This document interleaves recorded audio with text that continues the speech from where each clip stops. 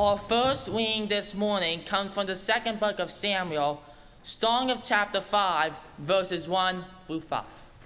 Then all the tribes of Israel came to David at Hebron and said, "Look, we are your bone and flesh. For some time, while Saul was king over us, it was you who led out Israel and brought it in.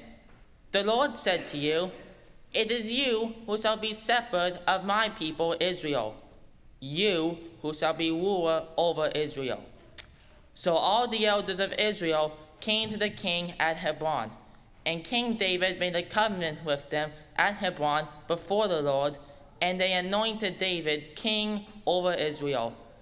David was 30 years old when he began to reign, and he reigned 40 years.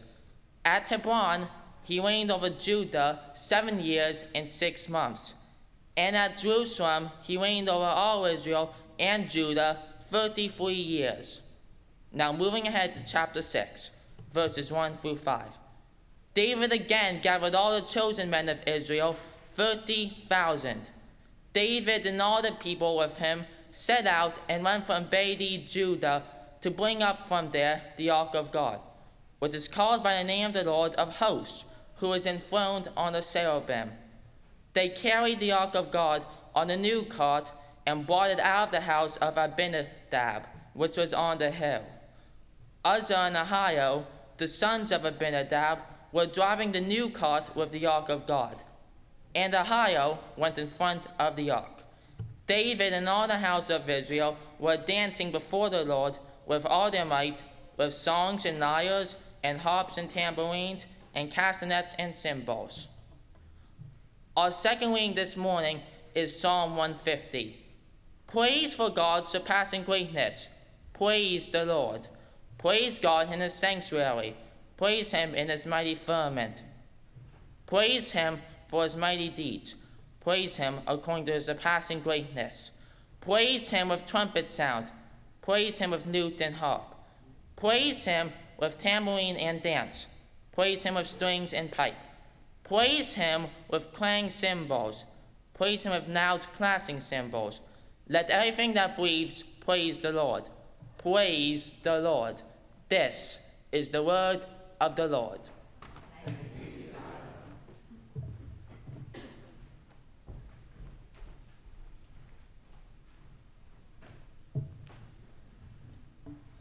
Thank you, Brett. And let's pray.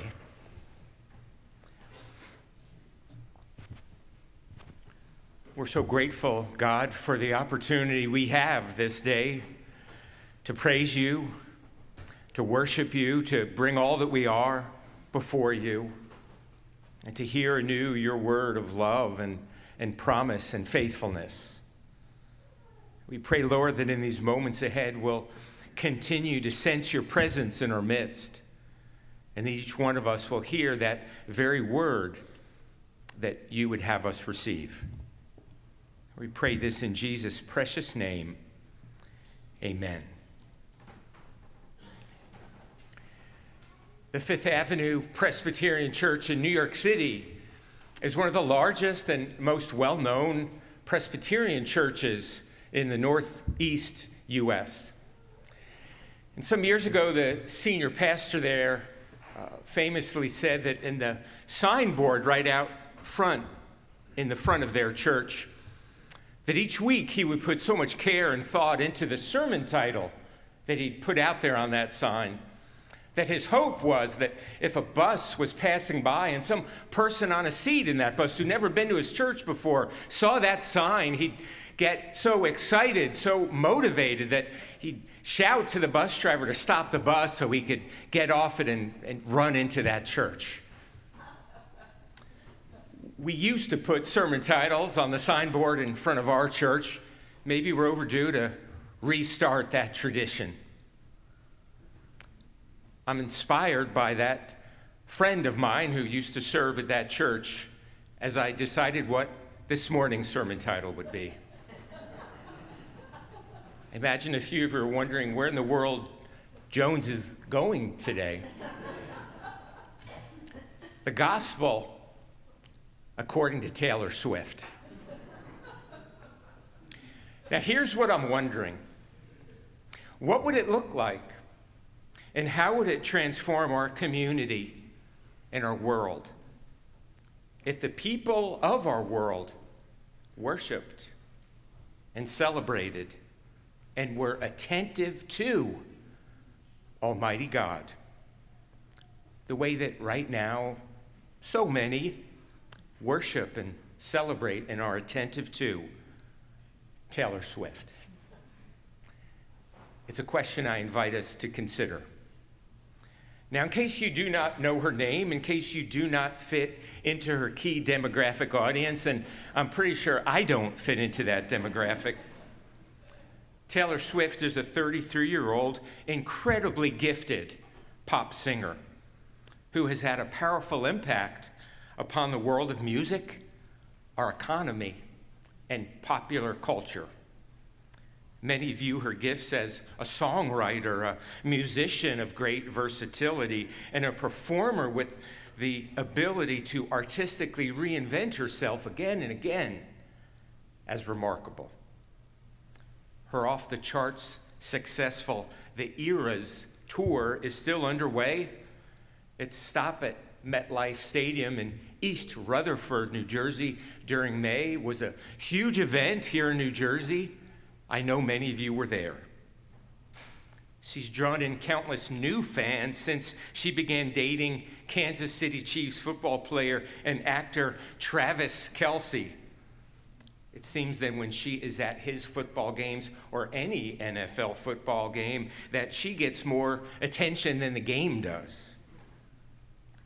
The concert movie of her Eras tour came out last weekend. It had the largest grossing opening weekend of any movie that ever came out in the month of October, ever. Now, truth be told, in case I give you the wrong impression, I am a huge fan of Taylor myself. On YouTube, a couple weeks ago, I came upon an NPR Tiny Desk concert where it was just her and her guitar and a piano and 4 or 5 songs that she performed acoustically. It was beautiful. In that set she played, I especially love the opening song entitled The Man.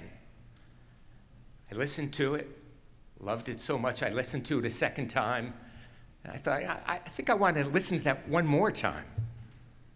There's a lot to love about Taylor Swift.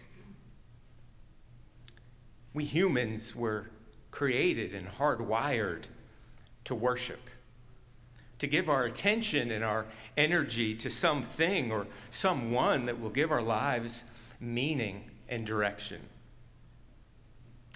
St. Augustine said that there's a God-shaped vacuum inside our hearts, and we will forever strive to fill it. And many of us spend much of our lives trying to fill that God-shaped place in our hearts with one thing or one person after another, with that deep longing and hunger never ultimately being fulfilled. It is countercultural to consider the question. It does not go with the flow of social media or many of our neighbors or what is presently an enormous boost to our nation's economy. But how would it change the shape and focus and priorities of our world if we worshiped and were attentive to Almighty God the way a portion of our world right now appears to worship and to be attentive to an incredibly gifted singer and songwriter named Taylor Swift? Our scripture this morning is the story of David being anointed king over all of Israel and then bringing the Ark of the Covenant to Jerusalem. There was no king at that time, and everyone did as they pleased. That's how the writer of Scripture describes it. Everyone did what they wanted. I think of how many other eras in human history could be described in that way, including this era. And I think of the trouble, the self-centeredness, the conflict that such a perspective will inevitably lead to. When that's the backdrop, and David becomes king and puts God at the center of the people. The 10 Commandments, you might say, had been in cold storage for many, forgotten. But he moves them, he places them in the center of their community. What would it mean for us to put God, or to put God anew at the center of our community, the center of our church, and of each one of our lives?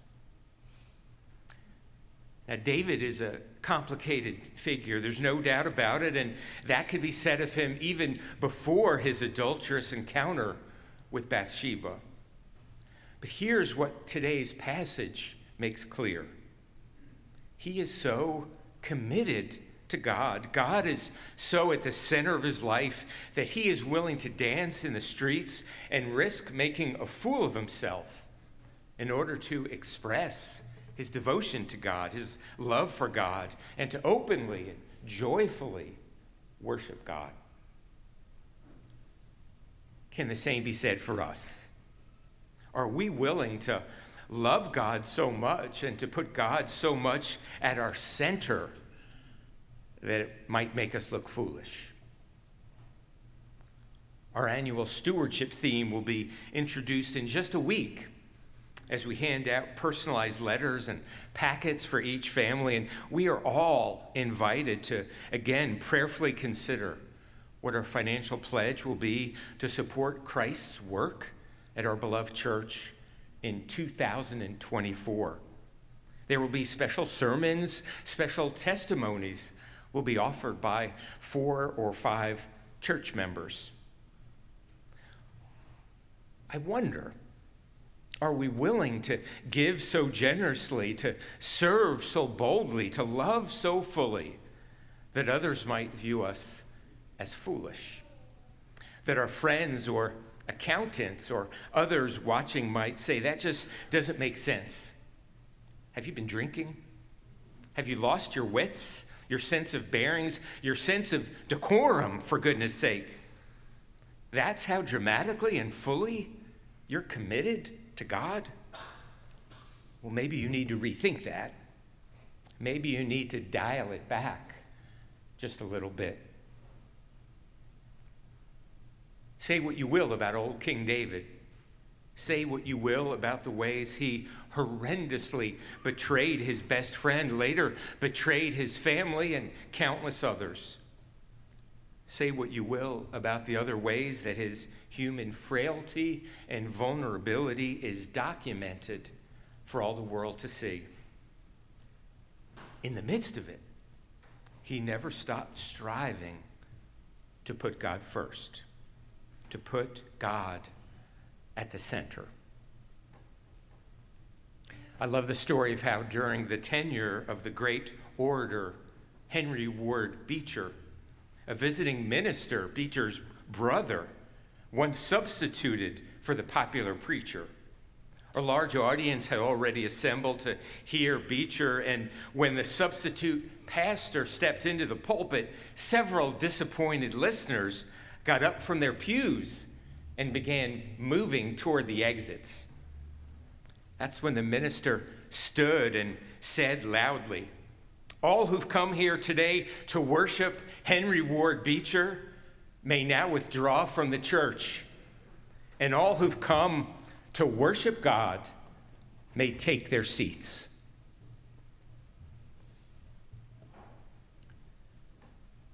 We humans, whether we know it or not, whether we're in touch with it as mindfully or not, we were created and hardwired to worship, to give our attention and our energy to something or someone that will give our lives purpose and meaning.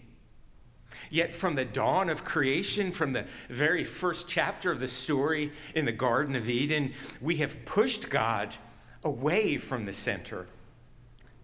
We have given our hearts to someone else something else? What would it look like for all of creation to praise and worship and be attentive to Almighty God? The birds of the air, the fish of the sea, all the creatures that walk upon the earth. And what would it look like in your life and in mine to really give thanks, to not be measured or restrained in the way we worship God and love God and express our gratitude to God? To not be half-hearted in the ways that we keep our eyes on the presence and the movement of God in our church, our community, our world. To be obedient to God, attentive to God, and to join with God in the work of healing and hope and restoration that God is engaged in. For there is a God-shaped space in each one of our hearts. Most of us spend years trying to fill it with all sorts of other things other than God. Sometimes we even try to fill that God-shaped space with a gifted singer or a talented athlete or a popular preacher. Yet that hunger and striving can only be fulfilled by the God who created us and redeemed us and who loves us. The God of comfort, the God of justice, the God of hope and mercy, the God of all the nations, all the people, every single one of us. In the name of the Father, and of the Son, and of the Holy Spirit, amen.